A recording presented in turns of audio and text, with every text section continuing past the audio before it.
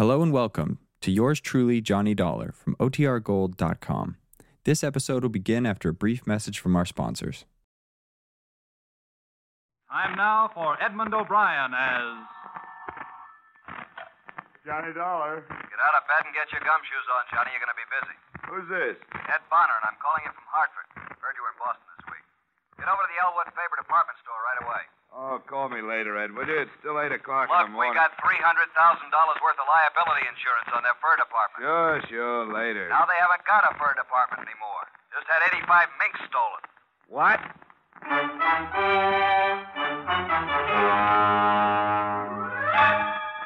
Edmund O'Brien in another transcribed adventure of the man with the action-packed expense account. America's fabulous freelance insurance investigator. Yours truly, Johnny Dollar.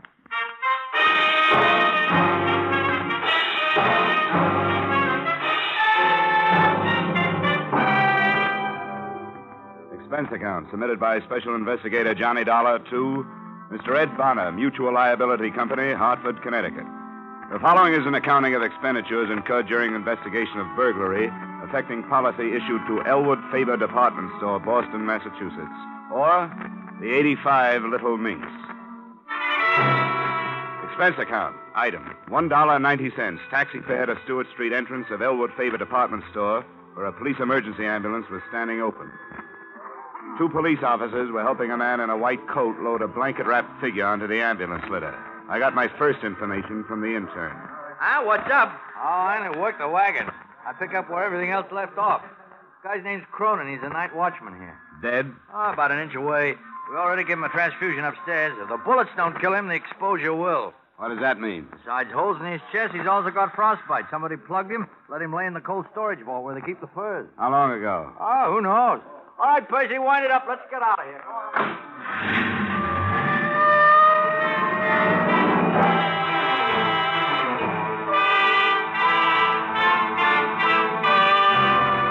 An assorted group of reporters and cameramen seemed to be converging toward a freight elevator just inside the store entrance.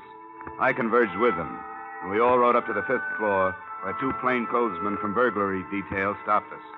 I showed my ID card, argued for 5 minutes, and finally got a frown and a thumb jerk.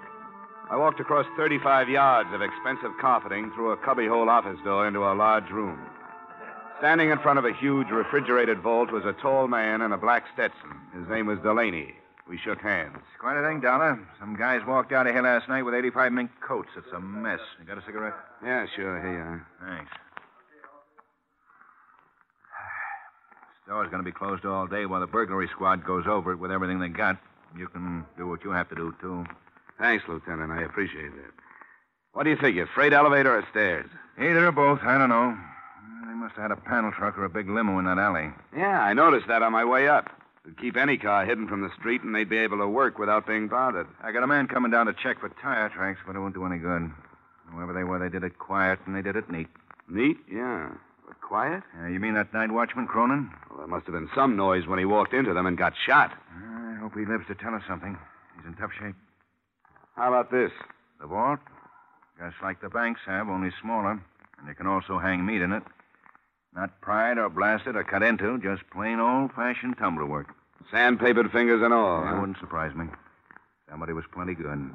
Not even marks of a jimmy or pry tool to feel an edge. Just picked and plucked as nice as you please, and 14 little tumblers fell back. The door swung open. I thought that kind of thing stopped with Jimmy Valentine. So did I. Who reported it? A guy named Dmitri Stroganoff, manager of the fur department. Come on.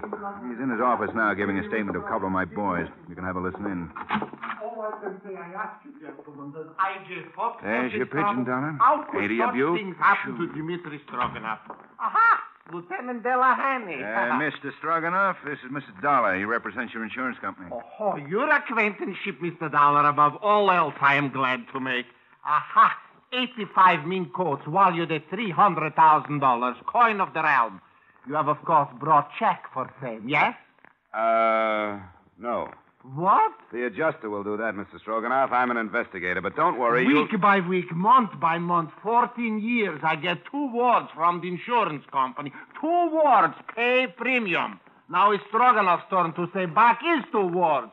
Pay Stroganoff. Believe me, Mr. Stroganoff, your money's waiting for you in a vault in a bank in Hartford where nobody can get it but you. Waltz, pa. Suppose you go right on with your statement, Mr. Stroganoff. We have to have it, you know. Why is my 8 for mink in this direction? I answer you. Customer telephones Friday. Send over mink coat right away, she says. I send. Night comes, she wears coat to party. To breakfast next morning, she's also wearing coat. Maybe eggs she's eating. To party Saturday and to cocktail Sunday also. Monday, aha. My husband does not like coat. I'm sending back, she says. Mink. Real tough, Mr. Stroganoff.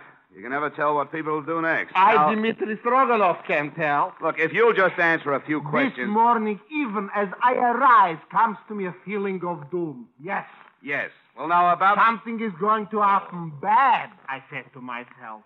And when I get here, no, even before I get here, I slip and fall. No, even before that. Parking ticket for too long park. No, even before that.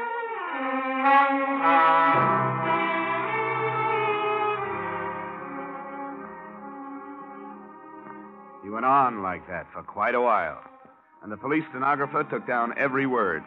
His whole testimony typed up into 23 single-spaced pages. But only the following was of any use. Stroganoff arrived at the store at approximately 8:45, found the vault door open, and inside the wounded watchman Cronin. Also, the mink coats gone. Stroganoff notified insurance company. Stroganoff notified police in that order. Expense account, item. $1.35 for 2 ham sandwiches, 2 bottles of beer, all of which I shared with Lieutenant Delaney in Stroganoff's office. All kinds of heists. Jewels, trucks, cars, banks. But this is the best so far. A real 14-carat double-breasted A-1 dilly. That's what it is, Dollar. How'd they get in that safe? They just opened it up and walked in the same way you walk in your own front door, Lieutenant. Yeah, but how? Who's that good? Who? Well, there's the creepy kid. They always say he's that good. You and me both know Creepy died 12 years ago at Dunamore. And there was Dancing Dan Marathon. Dancing Dan? He couldn't open a 2-bit padlock if he had the key. Who is good, Johnny? Who could do it? I wish I knew.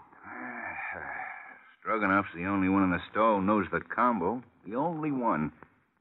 But I don't know. But you aren't taking any chances. Didn't I see 2 of your men tail him out of here? You bet your life you did. And by the way, didn't you put in a call to your office and have him checked on? You bet your life I did. Cop work. All the time we get... Delaney. Yeah, hi, Richie. Well, give it to me. Yeah. Mm-hmm. All right, thanks. Hospital, Dollar. The night watchman? Cronin died 10 minutes ago without saying a word. Mm-hmm. I was hoping he'd be able to fill in some gaps. Well, he does. At least one. Which one? The other watchman's story about playing the radio. Yeah. What other watchman? Al Reedy. Oh, I'm sorry, Dollar. Maybe you passed him up. Well, tell me about him. Was he shot, too? No. We questioned him first thing this morning. You see, Cronin made the rounds, and Reedy held down the office. Reedy didn't know nothing about anything last night. He was listening to his radio in his office downstairs. What gap does that fill? And Doc says Cronin got it with a .32. That'd fit. They don't make much noise, and a man leaning into a radio close. Reedy, huh?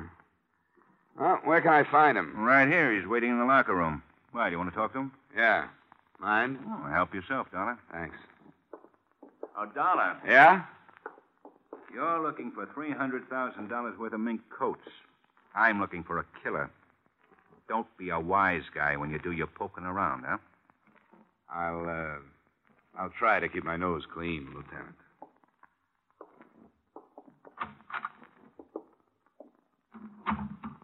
Yeah? Hello. You Al Reedy? You another cop? In a way, yeah. In what way? Insurance investigator. All right, Mr. Insurance Investigator. Am I supposed to tell you something that'll tip the whole thing? No, Mr. Night Watchman. You're just supposed to tell me how things went for you last night. Swell. I sat in my office from 10 to 6, went home, went to bed. Got picked up by 2 big flat-footed coppers at 7:30. And here I am. How'd things go with you last night? You sound a little put out, Reedy. Or are you used to places being heisted where you work? What kind of a nasty crack is that? What'd you see and hear last night while you were doing all your night watching? Nothing. No freight elevator moving? No. No sounds on the stairs? No. And you didn't hear the shots that plugged Cronin? No, I didn't. Why? Because I sit in my office and listen to disc jockeys. The radio's liable to smother a lot of noise. Wrong answer. Well, the cops like it. I don't. Give me a better one. I'll have to look for it. But I'll find it, mister. Sure you will. Sure you will. But you'll never find those guys who tromped off with those coats last night. You sound awful sure of that. I am. Because you'll spend all your time on someone like me trying to make something out of nothing just to show everybody how good you are. Reedy, if you're clean, you haven't got anything to worry about. Well, maybe, but answer me this. Who's going to say when a guy's clean? When he's right or wrong? A lot of filing cabinets in a building somewhere? Answer me, investigator. Who knows? Who's going to say? Let me alone. Just let me alone.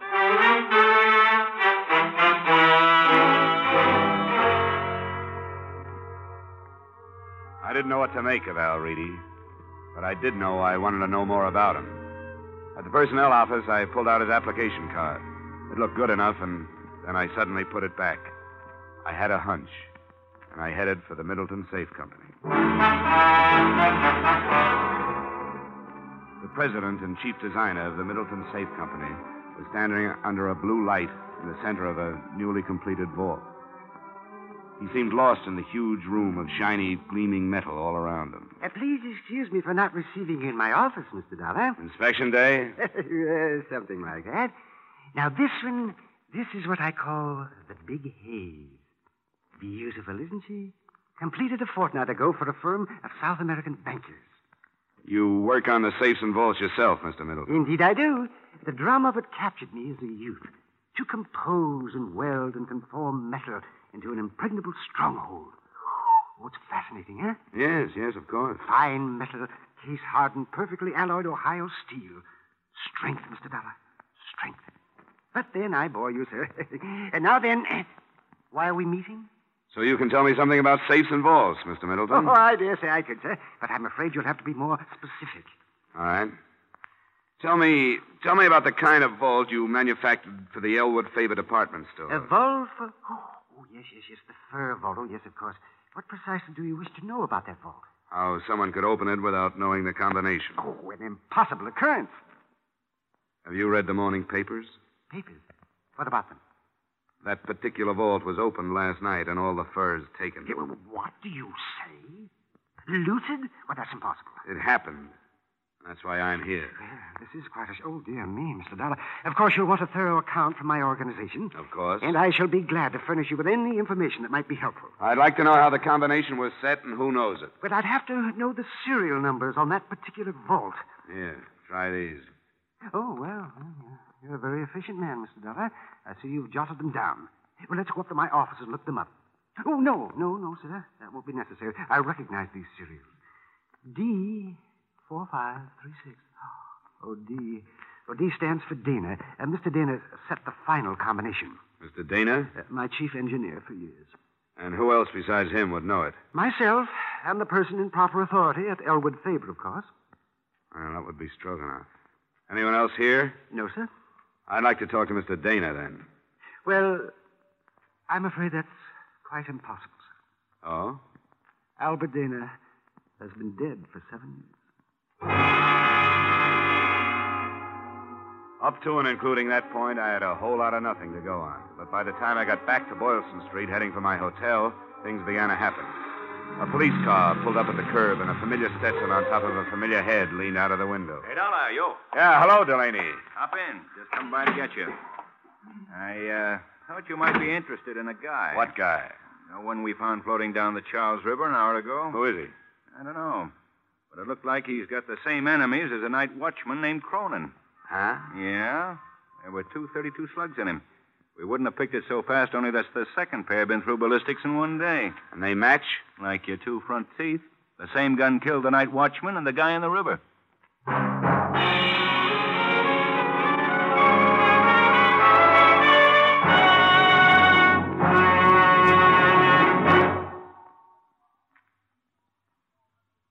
In just a moment, we will return to the second act of Johnny Dollar. But first, it's a family night on the Bing Crosby Show again this Wednesday. Brother Bob and Bing's son Gary already have scored with the Groner this month, And tomorrow night, Bing's 14-year-old twins, Philip and Dennis, make their debut as a guest team. You'll hear the kids trying to sell Dad a membership in the Bing Crosby Fan Club, a scheme that backfires. And you'll hear some rare and wonderful singing. CBS cordially invites you to hear the Bing Crosby Show this Wednesday and every Wednesday over most of these same CBS stations. Now, with our star, Edmund O'Brien, we return to the second act of Yours Truly, Johnny Dollar.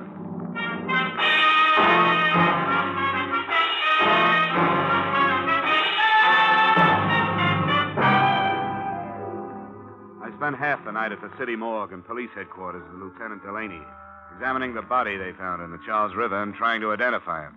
All the labels were ripped out of his clothes and the laundry marks were cut off. We were left with just his physical characteristics and fingerprints. The mug file didn't duplicate him, and the prints didn't check with anything in town, so they sent them to the FBI in Washington. I got to my hotel at 4 a.m. to get some sleep, and I got it. 3 of the shortest hours' worth I ever had. Dollar? I'll tell her when he comes in. This is Ed Bonner, Johnny. How would you like to be fired? Huh? Oh, yeah, Mr. Bonner, sir. What can I do for you? Turn up with 85 mink coats. What have you been doing since yesterday? Sleeping? Bonner, I've run my legs down to my knees, honest. I've been trying to find out something, anything. I've peeked into so many corners, I've got television eyes. And I've got a weak heart. Unless we find those furs in 24 hours, we have to pay off Elwood Faber $300,000. Well, what are you going to do? Take it out of my pay? We have to. We'll start by selling your body to a medical school. Please, Johnny, do something.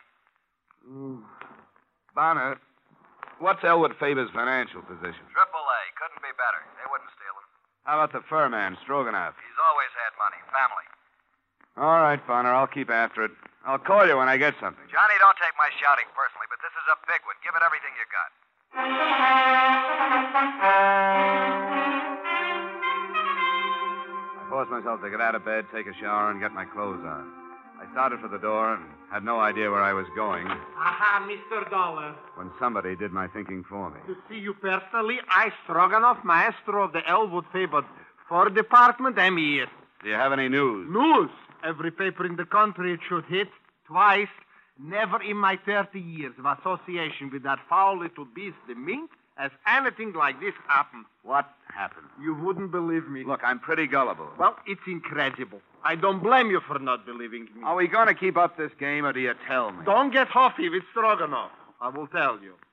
This morning, wrapped in dirty cardboard box, is arriving at the Fur Department. Guess what?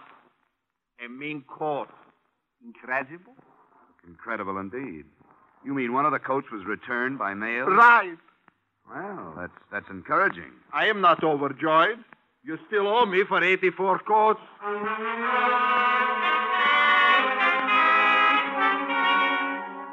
Item, $1.90 for cab fare to Elwood Faber.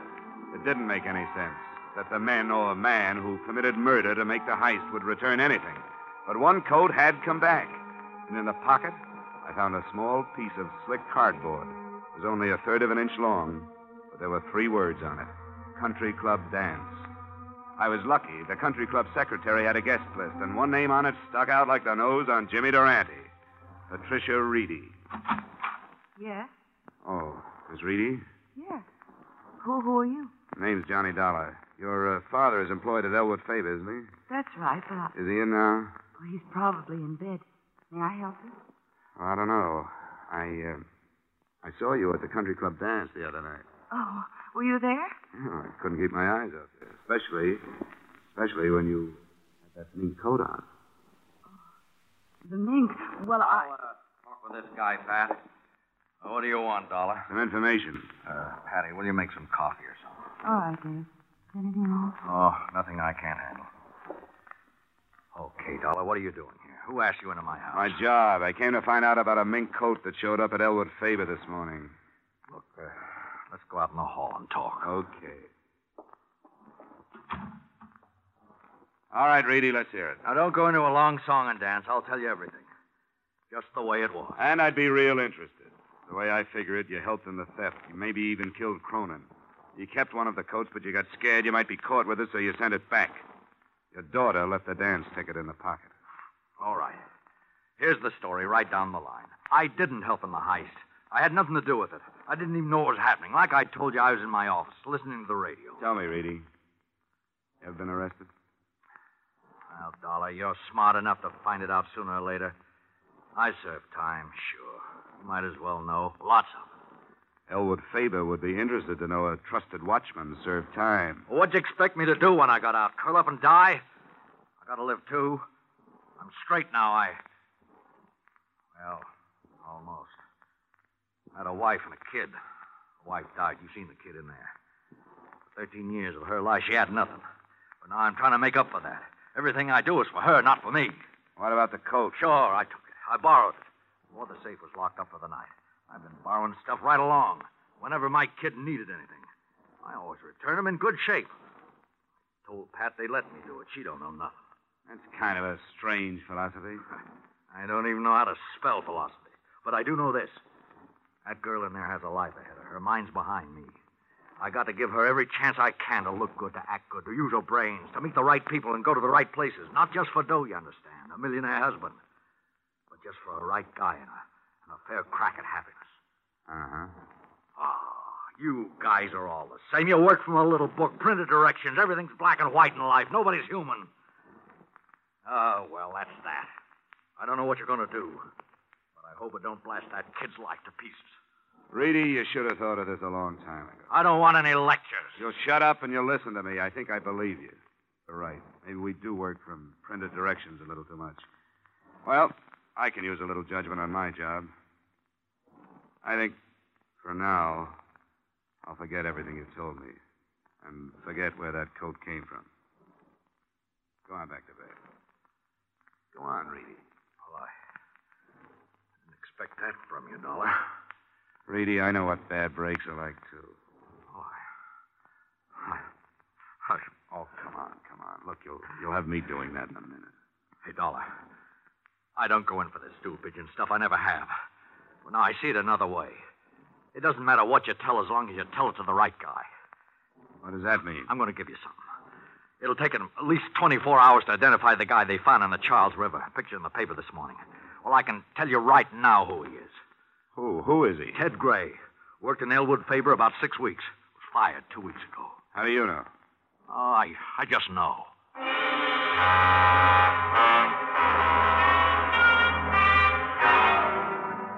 Personnel at Elwood Faber confirmed Ted Gray had worked there and was fired for insubordination. His address was 1432 Parkhurst Avenue, and I was over there in 15 minutes. It was an ordinary, undistinguished apartment house. No one answered when I knocked at apartment 12A. The door was unlocked. Except for the furniture, the room had almost nothing to offer. I poked around for half an hour before I saw the phone numbers written on the wallpaper next to the phone. There were 14 numbers, and I started calling them right down the line. The first 7 produced such things as Ling Chi Chinese Hand Laundry, the Happy Hour Liquor Store, and several other things that didn't have the particular information I needed. On the 8th call, I got results. Hello? Hello. Is Harry there? Harry? Harry who? Harry Gordon. Well, I'm sorry. You must have the wrong number. Oh. Sorry. That's quite all right. Maybe he didn't know Harry, but I knew him. At least his voice. I called Lieutenant Delaney and told him where I was going. It was dark by the time I got to the Middleton Safe Factory. There was a single work light spreading a sickly yellow glow over the main floor of the loading platform. There wasn't a sound when I entered. That was too good to last. It went off somewhere in the darkness, and I dropped behind a medium-sized safe and waited for a gun flash. Dollar! Johnny Dollar! What are you doing here? Looking for 84 mink coats, Middleton. I thought that was you on the phone, Dollar. How much money do you make? Not much, but save your breath. You're going to need it to run. A man of your talents could do a lot in South America. With 100,000 and a business. I could never remember all those Spanish verbs. Thanks.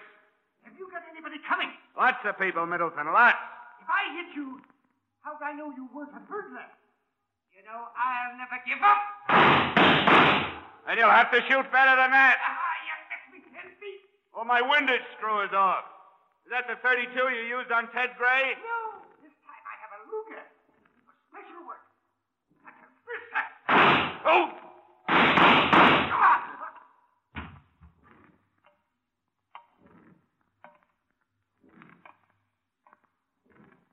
beluga didn't help you much, Middleton. Was an ignominious end. Yeah, you blew a good life. Well, I could never find what I wanted. Look, I know why you kicked the watchman over, but why your own boy, Gray?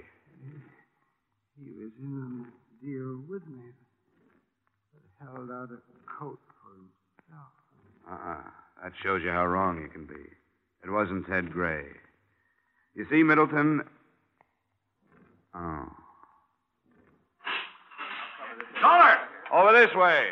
You've been shooting up the town, Dollar. Now, what's this? Jessup K. Middleton, he's your boy. Yeah, boy, for what? For the fur heist and the bodies at the morgue. How do you know? Well, there's a safe full of furs on its way to South America somewhere. If you hurry, you might stop it at the port of New York. Why would he kill the guy in the river? And who was that guy? Ted Gray. He was the man who cased the Elwood Favor job. He reported 85 coats ready to go. And when only 84 showed up, Middleton thought he was holding back on him. Well, okay, Johnny. Thanks for doing all the work. I was just lucky, Delaney. You sure were. You could have been hit where it hurt worse. Come on, let's have the ambulance doctor look at that shoulder.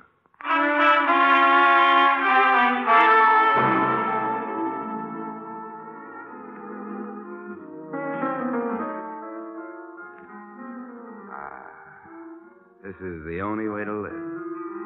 Miss Reedy, you... Make it Pat. You know, you're great on your feet. Well, what about you, Johnny? Dancing with your arm in a sling. Well, I took the no hands course at Arthur Murray's. Pardon me, Mr. Dollar. There's a phone call at your table. Oh, thanks, waiter. Come on, Pat.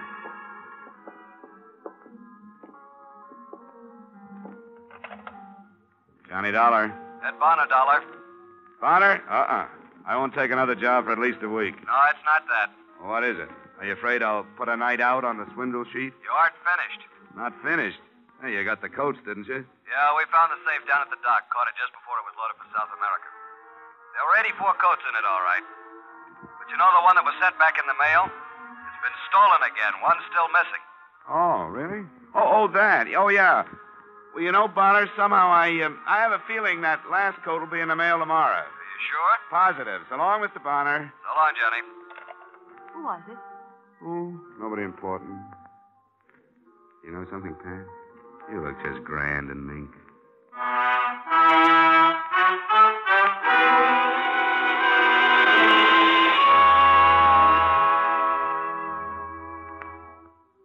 Well, the coat did show up the next day and in the mail.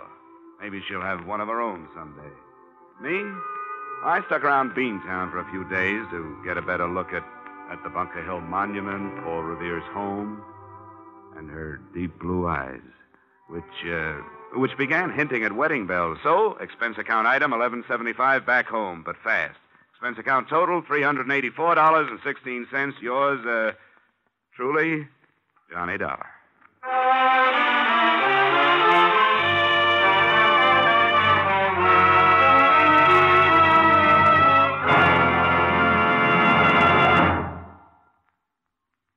Yours truly, Johnny Dollar, stars Edmund O'Brien in the title role and was written tonight by E. Jack Newman and John Michael Hayes, with music by Leith Stevens.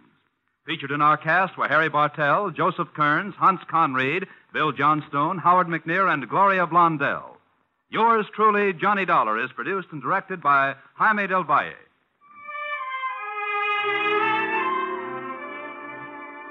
Join us next week when Edmund O'Brien returns in another transcribed adventure of... Yours truly, Johnny Dollar.